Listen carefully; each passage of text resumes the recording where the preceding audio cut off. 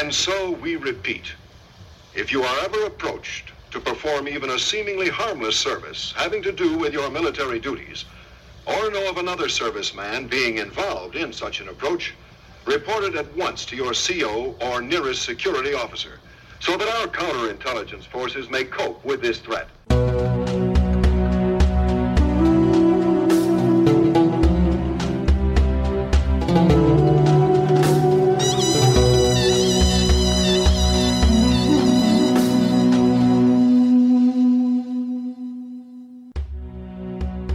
Welcome to Covert Contact from Blogs of War, where each week your host John Little takes a deep dive into the national security, intelligence, and technology stories that are shaping our world.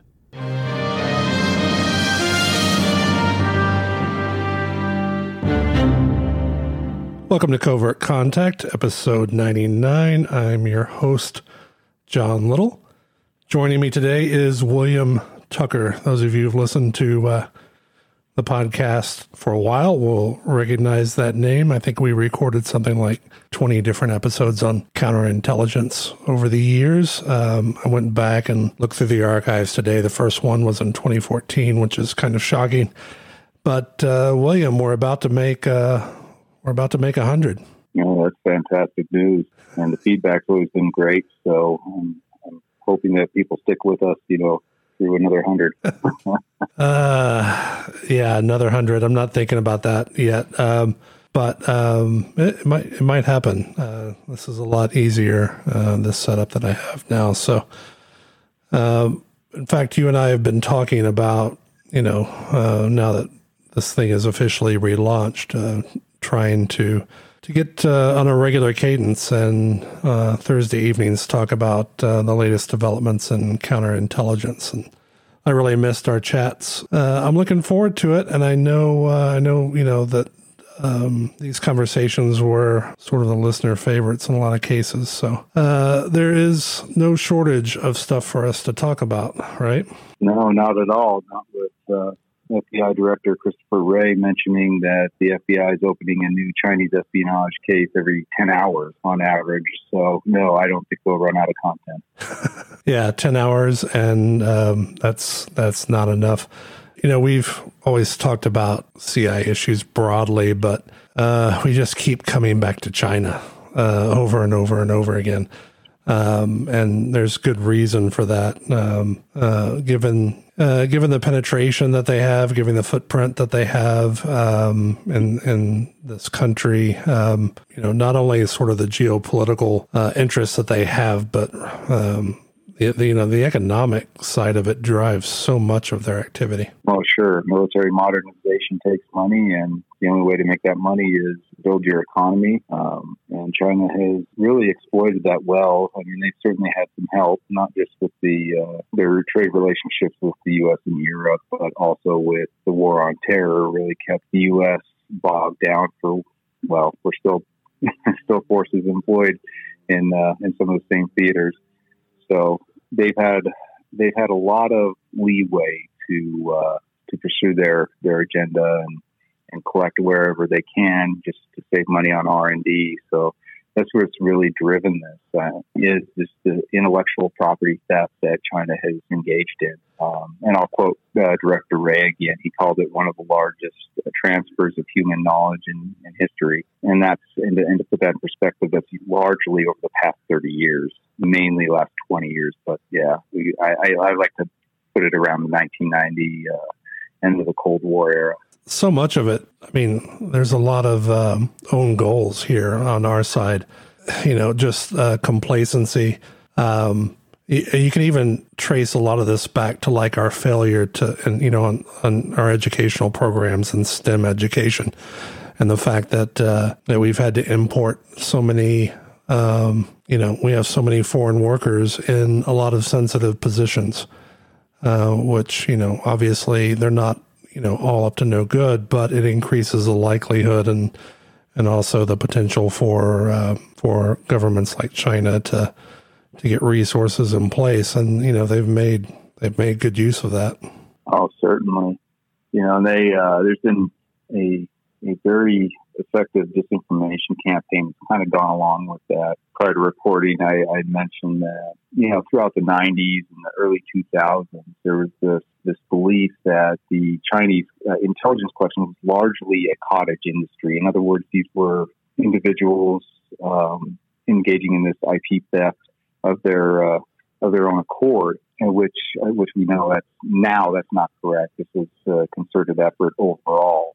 Of course, we did have traditional cases that would pop up here and there. Some were handled better than others, certainly, but it really just gave the illusion that this was not a national effort, and that really harmed us because our response to it was not. It was kind of piecemeal. It was just that basic education. Hey, if you see somebody doing something they're not supposed to, if they're accessing information they're not supposed to, if they're trying to walk out of the building with it, things of that nature, which is helpful. But when you can actually say, hey, this government is doing this and it is so widespread, I think it really brings it home. And one of the things that I like to point out is the Sinovel case. And if you want to Google that, it is Sinovel. So Sinovel is a wind turbine manufacturer in China, and they were working with an American company. And basically, this U.S. company wrote software for them.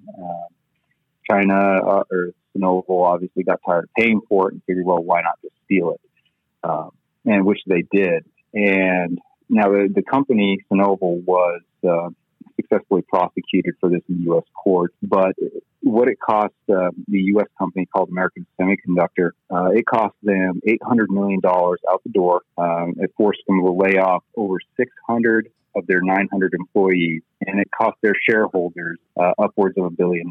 That is a single case. And to think that there's 2,500 cases per year should really bring it home how bad this is. That just means those are the ones we know about, right? Like, exactly. It's a drop in the bucket when you think about what is actually happening. And, one of the things I always bring up when we talk about this topic, and I talk about this topic to anyone else, is just how much of this sits in a gray area as well. And it can look like academic exchange, for example, but the knowledge transfer is still happening, right? Yeah, well, certainly. I mean, you can't, once the toothpaste is out of the tube, you're not putting it back in. And that's kind of what you see with these with some of these tech transfers or these IP transfers. These companies, they decided to do business with China, often setting up in China, and they didn't always take proper precautions, and it certainly cost them dearly. And sometimes it's not even a deliberate espionage; it's just simple access. Right. And you guys agreed to it, and here we are. Even if you try to mitigate that, on the U.S. side, it still causes problems. We see that with some of the Chinese telecoms. Some of the cases where they've been indicted were actually kind of the cross-border issue. I think the T-Mobile case is a good one because they had spent a lot of money developing a robot called Tappy. What T-Mobile was trying to do is find out how many taps it would take before a phone failed. So they developed this robot to kind of shorten that, and they had the Chinese telecom they were working with basically directed one of their engineers that on the U.S. Segment of that company to engage in a bit of espionage. And when they got their foot in the door that way, then they started sending over engineers from China itself.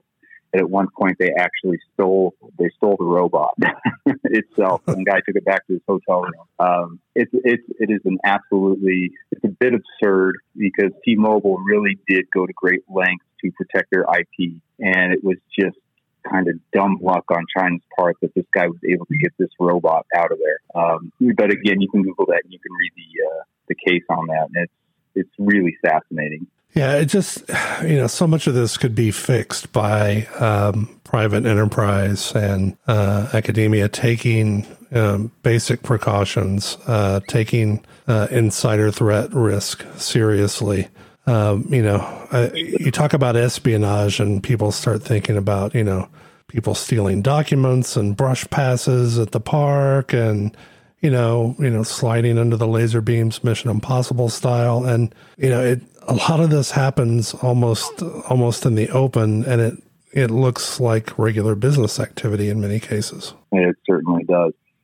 It's just China's good at exploiting those loopholes. And one of the things that I've noticed is as the U.S. has recognized this for what it is and has taken an actual national whole of nation effort to counter this, China has certainly adapted, as you would expect them to. I mean, they're not novices at this. So one of the things they did is they said, well, if we're going to crack down on visa fraud, if they're going to crack down on export compliance laws, things of that nature, then we're just going to start recruiting Americans.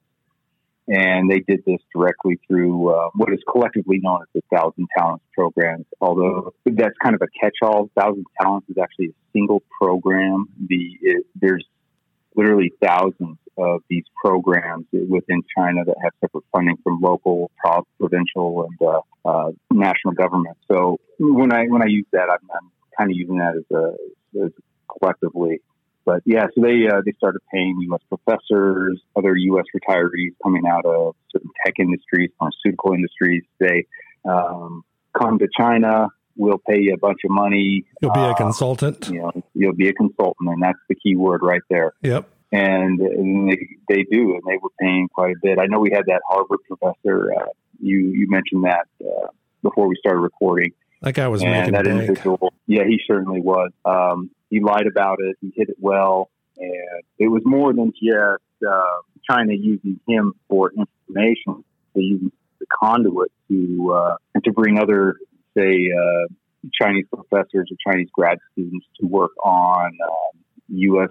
government-funded grants in these these institutions. So it's a big deal. Money's always been a component of espionage, and that's what kind of played into this.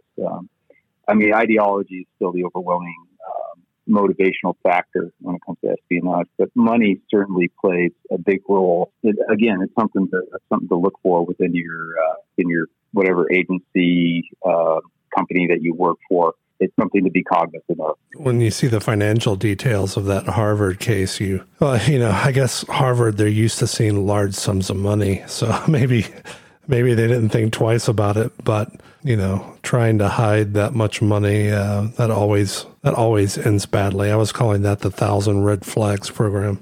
Yeah, I had a joke when we first became aware of the 1,000 Talents program, and there's actually a website. And as it happens sometimes, whenever you translate a website into multiple languages, not every page gets translated. And with that one in particular, there was one page, and it's almost like they ran it through a translation program instead of having a human translate it, because it came out.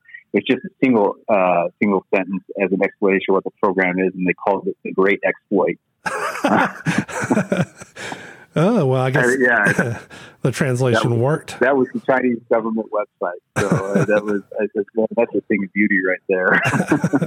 Screenshot that one. You see portrait crap every now and again, but something like that is really, it's fun. I have a feeling in the next 3 months in particular, we might have some other kinds of cases to discuss. We're heading into, October surprise territory. Hack and leak is such a big thing, and I don't know. I think security issues might be top of mind before we get through all of this. Yeah, I don't doubt that one bit. There's always foreign attempts to influence U.S. elections, and not just presidential elections, even congressional elections, sometimes even local elections. So it's always been there.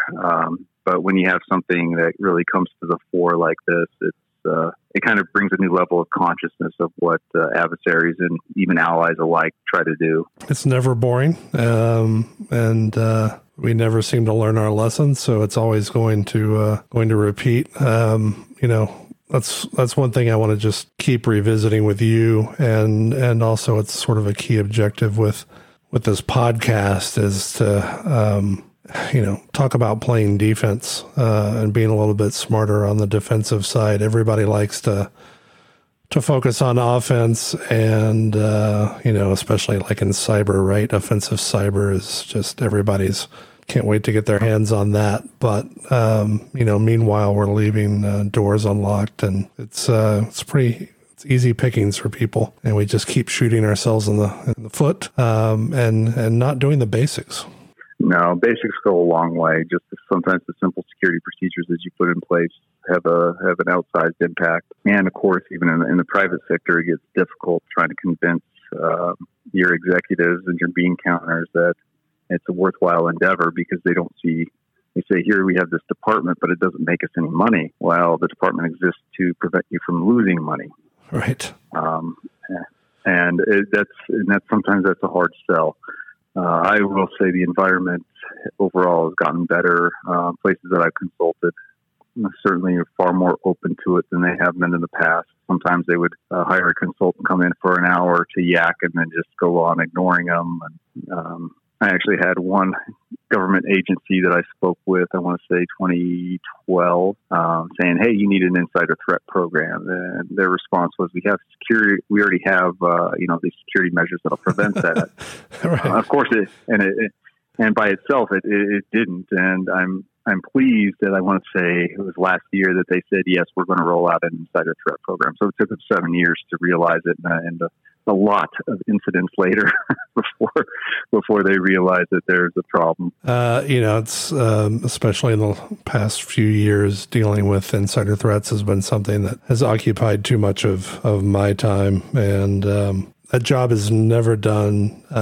All the traps and internal security in the world won't prevent it from happening on some level. You definitely need to take it seriously. You need to have those things. You need to catch the people who aren't as savvy and who make mistakes. And again, it comes back to doing the basics. But a lot of this is a very human problem, and it needs that human layer to be attuned to it, be aware of it, and catch it. Yeah, there's a recent espionage case with a PhD student out of Singapore who was recruited by China. And I found it interesting because he used LinkedIn. So obviously people try to look at this as something new and savvy. And so, he used LinkedIn as a platform to initiate contact. But when you look at everything else this guy did, it was very traditional tradecraft. Oh, yeah.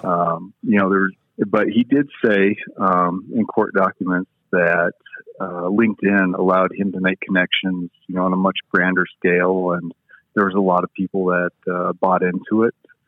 He was also pretty smart because he set up a front company using the name of an actual real U.S.-based company, and people were sending him their resumes thinking they're sending it someplace else. And again, here's my life story. Here's where I might be exploitable. I haven't been employed in the last 6 months. I might need money. I've worked at these think tanks. Oh, okay. I can see you have a certain ideological proclivity because U.S. think tanks are not at all independent. And so maybe we can exploit that.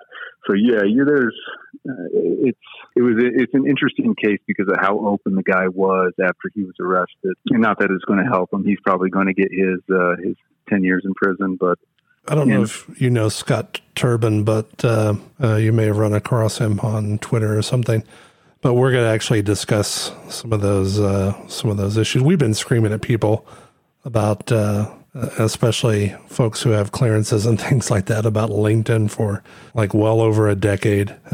I personally had to shut mine down 10 years ago, or even I don't even know when it was. It was a long time ago. It was early on when they started up, and I had so many Iranian engineers who wanted to befriend me on LinkedIn, and I just shut it down. But I'm still surprised at how many people are and how open they are on LinkedIn.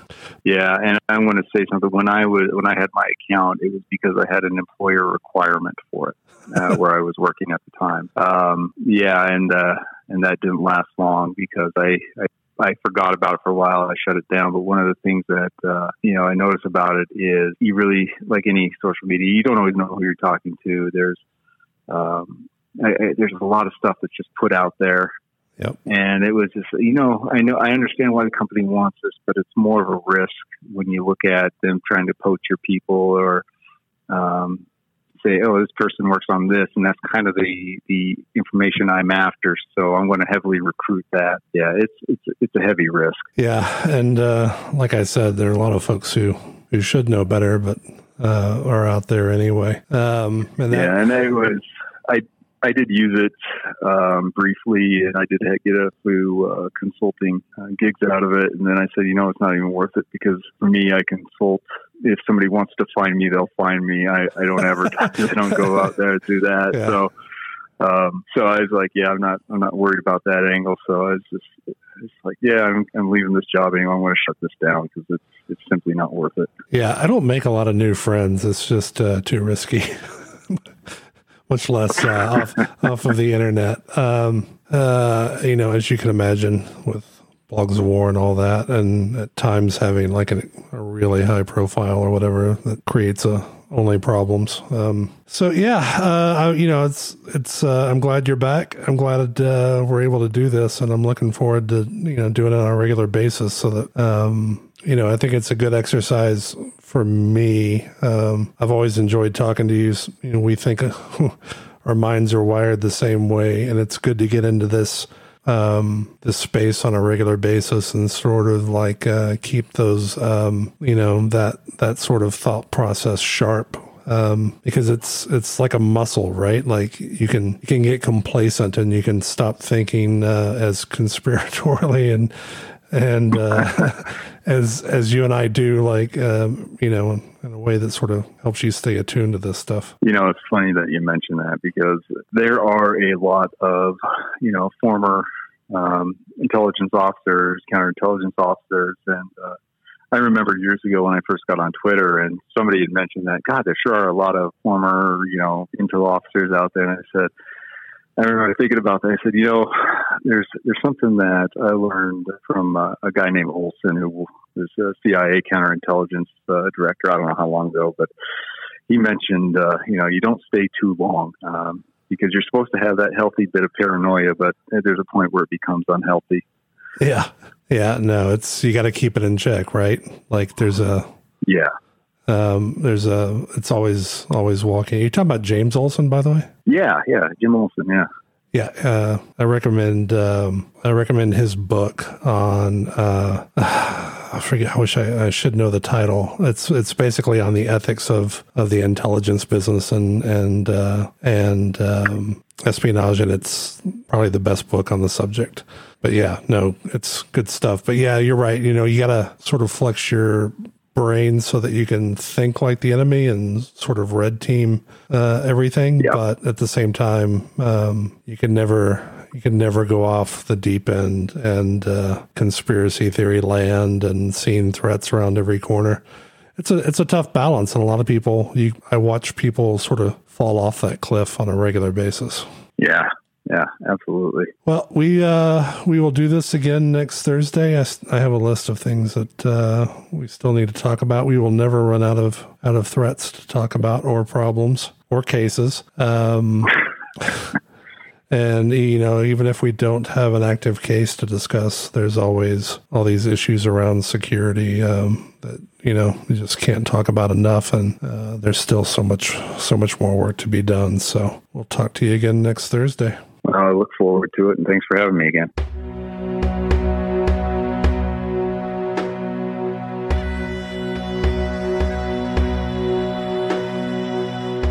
You have been listening to Covert Contact from Blogs of War.